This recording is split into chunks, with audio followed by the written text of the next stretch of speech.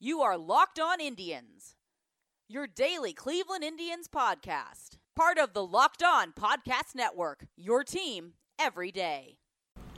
Welcome to another edition of Locked On Indians. I'm your host, Jeff Ellis of 24/7 Sports.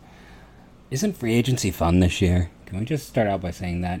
The fact that it's like breakneck, that we had a bunch of moves yesterday and that we have a bunch of moves today, and because of baseball and how huge the rosters are, because, you know, yes, technically football has a larger roster, but baseball teams go down in the minors, and teams often have like upwards of 200 plus players on their, you know, that they have control of. So it just allows for a lot more transactions, and we're seeing that this year. Oh boy, are we ever. We have former Indians news. We have more catcher news. This is becoming the official catching news podcast. We have more starting pitching news.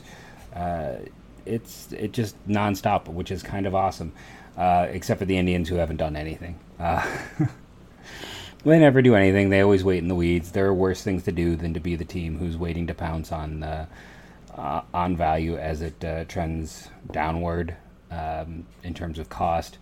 This free agent market has had absolutely no chill, which means the Indians are 100% not going to be a part of it.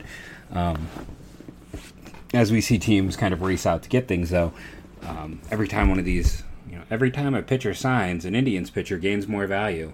So we'll have to keep that in mind, too. Basically, the Indians are in a position where they have to wait. I'm not going to disparage them for taking their time here. They weren't going to be in on anyone who signed. They have a bad TV contract, which is partially their own fault, but they had their own network and everything, and they signed that away to Fox and got more of a lump sum than a yearly amount, and that ended up with a very weak TV contract compared to others. They have a fan base that really does not support the team in person. I'm not going to sit here and get into that whole ugly, sticky situation. I've written several articles about it in the past, but it just gets down to it. You can't debate the fact that no one goes to these Indians games, and it's living in Milwaukee now. It's always people, whenever I go to another city and people talk about the Indians, this always comes up because other fan bases just can't understand why the Indians can't sell out. They're like, but they've been so good for so many years in a row, and they have good young talent, and we go when our teams are bad. Why can't the Indians? Why doesn't anyone go? And I'm like, I don't know. There's a toxic situation between fan base and team. The team has made some poor choices over the years, but the fan base is also very unforgiving. There's basically a lot of blame to go around, but it's always interesting, especially now that I live in Milwaukee. It comes up a lot when people find out I'm an Indians fan, find out I do an Indians podcast, that I write about baseball. One of the first things they talk about with the Indians is, why don't people go to games there? If they catch a game, it's noticeable that the Indians just don't have as many people in attendance, and it's become a hot button issue at points on, in areas other than Cleveland as well. So it always seems to come up. So yeah, it's not ideal. But when you combine the bad TV deal with a indifferent fan base, it makes it hard to compete. Like I said, there are fantastic fans. Everyone who's listening to this podcast is a dyed-in-the-wool fan, more than likely. Someone who's, watching the games, going to games, doing things like that. But at the same time, I can even use this podcast for the example where, a lot of my... We've had a lot of podcasts drop off from the MLB Network side of things on Locked On. It's not been the cleanest start. Like, I know it was the Tigers guy who brought me on, and I don't think he is currently running that site anymore. And really good dude, Chris over there, or Mike. See, I'm going to confuse Roger, and but I know the guy. I've talked to them multiple times. A good guy. His numbers are higher than mine. Like, the Indians as a whole, the podcast, I'm very thankful for everyone who's out there, everyone who's listening, and who's taking part. But I'm still, we have about a half full in terms of the teams that are open. I'd say we're probably about 70%. That's not fair. 70% of the MLB teams currently have someone broadcasting, and I'm kind of, in terms of average listenership, in the same place the Cleveland Indians are in terms of attendance, which shows me that I just think that Cleveland, people get mad when you say it's not a baseball town, but it's not. It's a football town, and that's always going to be the what people are talking about and paying attention to most. And when the Indians had that phenomenal run, we all got spoiled by that '90s Indians. There was no football in town. The Cavs were at their worst, and the Indians had a team that honestly, at points, had 3 or 4 Hall of Famers all at once on it. They had one of the 10 best offensive teams ever put together. It was a magical moment, and the Indians had a solid streak that they should have had, going from you've got the brand new stadium, you've got just an unbelievable amount of talent, and you have no competition there. So, again, this isn't to say there are not fantastic fans in Cleveland. There are fantastic fans in Cleveland. They're passionate, knowledgeable fans, but we do see, in terms of what they talk about on the radio, it's not that they dislike the Indians and the local radio. It's what draws viewership is football. It's the same thing with even in terms of when I write for 24/7, you can't physically navigate to the page I write on. You have to know to go to Scouting Baseball to find it, because you cannot navigate from the front page on 24/7 to any baseball thing. It is all NBA, NFL, college sports. There's no navigation from the front page to baseball that I have ever found. So that's just kind of a baseball problem in general. And, the second half of the show, we'll talk a little bit more about Mike Trout and why baseball really has to figure out a way to market their most talented player of my lifetime. But let's now I'll get off my little soapbox. Again, thank you all. I love you who are listening. Someone went and reviewed on Stitcher. I got to give them a shout out at some point. It's probably going to happen next week, just because there's a lot to talk about, and I just spent a lot kind of discussing the Indians and their situation and things. So it started off with the news that Omar Narvaez has been traded to the Brewers. Now, on this very podcast, I predicted he would be traded to the Brewers because the Brewers are operating partially. What it reminds me very much of, honestly, is if you go back and you read Moneyball and you read about the Oakland A's at the time and how they just kind of pitch defense aside, and they're like, yeah, defense doesn't matter as much as offense. Offense is where we'll win. And that's what the Brewers have done. That's when you put Mike Moustakas at second base, when you do some of the other maneuvers they've done, that is what they're doing. So when like I said, from the beginning, I was very much drawn to the fact that this is a team that just defense be darned. The Reds are doing the same thing, but I was like, okay, so Narvaez is going to end up in Cincinnati or Milwaukee, because those are two teams that are just, we don't care if the defense is bad. We want someone who can be productive. And what I found really fascinating in this deal is, for the second year in a row, the Brewers trade away their competitive balance pick. And for the second year in a row, the Seattle Mariners acquire a competitive balance pick.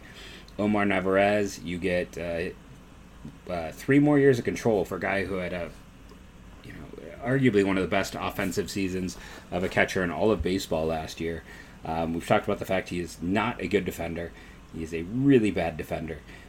But, he could end up hitting third for the Brewers, and that wouldn't be, in an ideal lineup where you have Yelich 2, in my ideal lineup where Yelich should be 2, at least, he could be hitting very high in the lineup. And essentially, all the Brewers gave up here, their competitive balance pick is essentially a third-round pick. It's going to be in the 70s if you look at it just purely mathematically. First 30 picks are first round, next 30 picks are more the second round. This is in the 70s. It's almost like a mid-third in equivalency. It's still a day 2 pick. They'll still get to make it before the end of day 2. But they essentially traded this third-round pick and Adam Hill for a excellent offensive catcher. Again, that's really what it comes down to. I think if he wasn't a catcher, if he was just a first baseman or DH, he's worth that, just in terms of what we've seen in terms of offensive production and team control. The prospect they traded, Adam Hill, he was one of those guys. He came out like gangbusters in his junior year at South Carolina, was just striking guys out left and right, and then really faded as that year went on. Ended up being a day 2 pick of the Mets.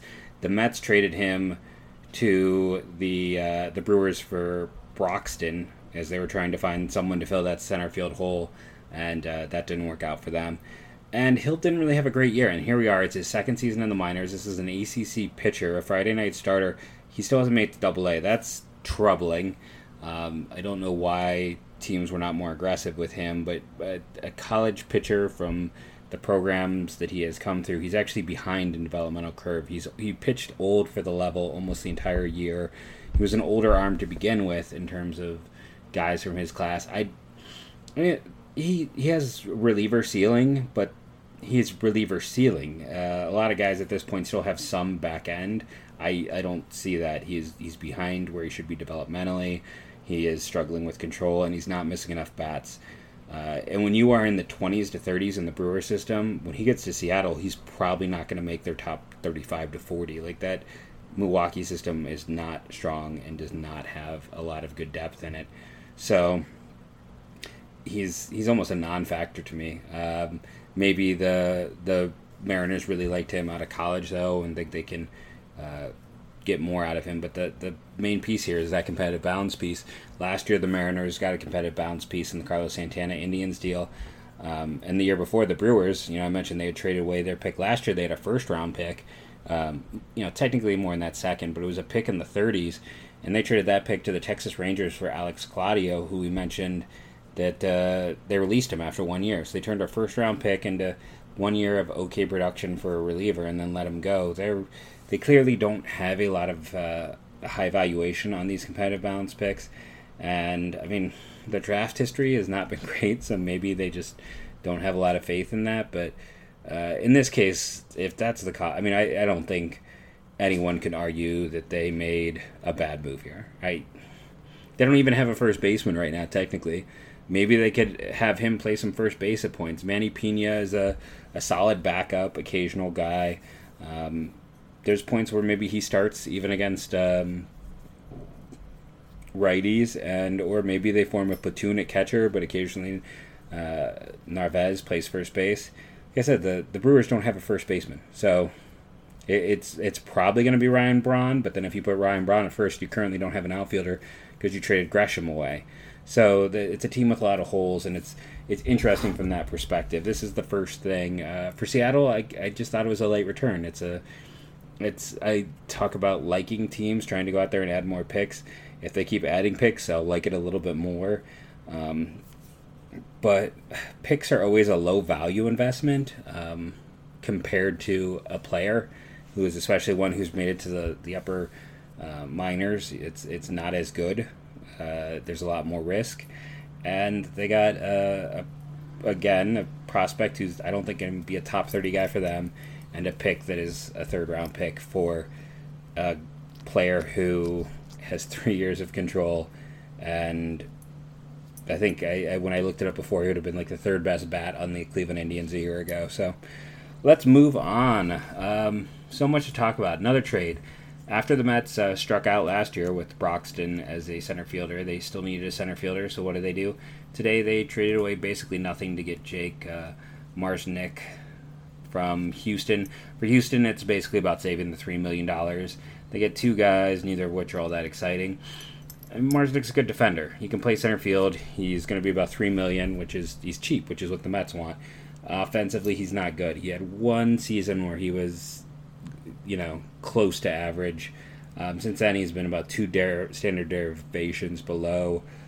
He's not a good offensive player. He cannot make contact. He's going to be hitting the eighth for the Mets. He'll give you above average defense. I don't know if I really want to say plus defense. I would say above average defense. And, he's got some speed. But other than that, he doesn't walk. He doesn't hit for average. He doesn't hit for power. And he strikes out at a decent clip for a guy with as little power as he has. So probably an upgrade for them. But if they're going out, it kind of changes the need for a center fielder. But I still think someone like when I mentioned Bradley Zimmer to them before, that certainly would give them a higher ceiling with a similar defensive profile. So let's talk about a pitcher came off the market. Michael Pineda re-signing with the Twins for 2 years, $20 million. He was worth 2.4 B WAR this year. He was kind of definition when he was not being suspended for drug use of a solid 4. Home run rate was a little high, but he's always been really good dating back to his debut with the Mariners at age 22 of controlling his walk rate. Control has always been probably one of his best strong suits.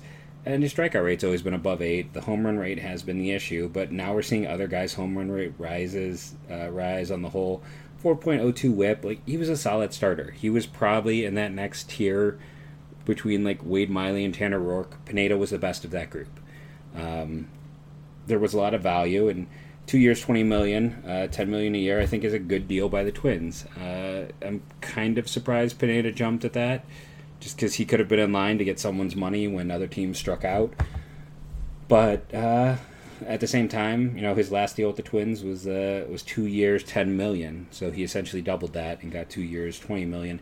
And for the Twins, I get it. Now they have 3 starters. They still need to go out and add 2 more. But they needed to do this. So the Twins, it's a slam dunk. I mean, $10 million a year for a starter, for a guy who's like a 4, possibly a 3, who... I mean, he'll be 31 in January. He's in that same age group as, Wheeler, Bumgarner, and, those guys are all about the same age. So, again, $10 million a year is not a bad price for an arm like that. So, it was a nice get by the Twins. Max Morhoff, lots of games with the Indians this year where he was really bad, and he will not be with the Indians anymore. He is joining the Mets on a minor league deal. Justin Grimm spent some time in the Indians minors. There were some points where Grimm was amazing with the White Sox and just completely fell apart. He bounced around through 3 different minor league systems a year ago, including the Indians. Indians couldn't fix him. He is now moving on to the Brewers on a minor league contract. I can't blame anyone who goes to the Brewers on a minor league contract because they have just huge depth issues, so it's your best shot to the majors. Running low on time again, but let's get the Angels in. Let's talk about some Mike Trout and friends. Mike Trout is Superman, so that gives the Angels a major advantage. They have Joe Adell, one of the best prospects in baseball. They have as I mentioned on yesterday's show, weird depth. If you go over to Roster Resources, who was picked up by Fangraphs in one of the better free agency editions of the 2019 season, because Roster Resources is fantastic,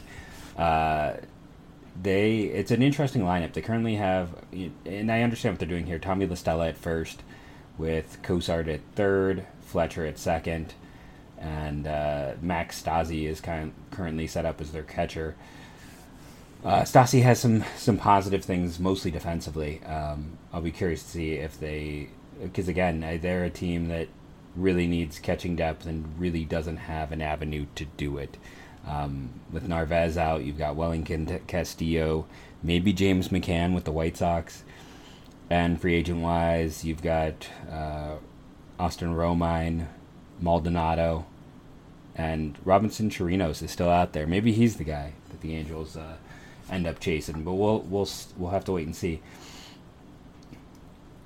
This team on the whole, like offensively, they're an interesting team.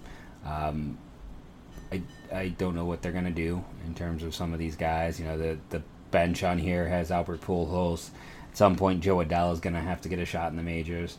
The rotation, Andrew Heaney has never really turned into what we thought when he was a pretty high pick, one of the top 10 picks in the draft. Dylan Bundy, so much potential, just never came together. Canning looks like a guy on the cusp. Sandoval's probably best as a reliever. Borea's one of those. He's between a quad A guy and a useful fifth starter. And Ohtani, I had concerns about him as a pitcher when he came over. And then he got hurt. We'll have to see if he can hold up. Ty Buttrey as a reliever was really good in the first half and not so good in the second half. Hanson Robles was excellent all year. We'll see how he does in year 2. But yeah, so you kind of go through this team, and in an ideal world, pretty much if you're looking for a deal between the Indians and the Angels, it would probably be something like Plesac or Pletko being flipped there. So let's take that idea and see if maybe one of the depth pieces with the Los Angeles Angels could be considered a movable asset. So when I head over to Baseball Trade Values, the main guy that makes sense for the Indians to try to go get is Tommy La Stella. Currently projected on Roster Resources is a platoon guy playing first base. He's played second base, and he struggled with injuries a year ago, though before his injury he looked like an all-star. Had some changes to his swing, some those type of things that the Indians value. Someone who kind of took things apart, figured out how to get better. I was kind of surprised to see they value him at 11 total points, especially because he's a one-year guy. He's going to be a free agent at the end of the year, and he is entering he'll be 31 in January. So I'm kind of shocked. I feel like that 11.4 value was more like in June, like before his injury, when he was just killing the ball in the first half and had more than a year of control. Only played 80 games. That would actually give him a higher valuation than like Zach Plesac, who would have been someone I would have put on the other end of the deal, and I would have expected more than La Stella for Plesac, I'll be honest. So using the trade simulator, there isn't exactly a great trade. But I think if the Indians and Angels were to figure something out, Tommy La Stella is the name to watch. Just because when you look at the bench projection for the Los Angeles Angels, Pujols is there, but I don't know if they're going to honestly put him in a platoon. Rengifo is a young kid who got an opportunity. And, I mean, a lot of people still like the ceiling there. I'm still a fan. When a 20-year-old kid is an average-ish bat, that's a good sign. And you got Joe Adell just breathing down their necks. So, at some point, maybe even mid-season, if they are going to let Cosart play on the infield as a starter and reduce La Stella to more of a first base only guy, he's certainly going to be the name to watch. He's the guy to watch on this team. He's the one I'd like to add.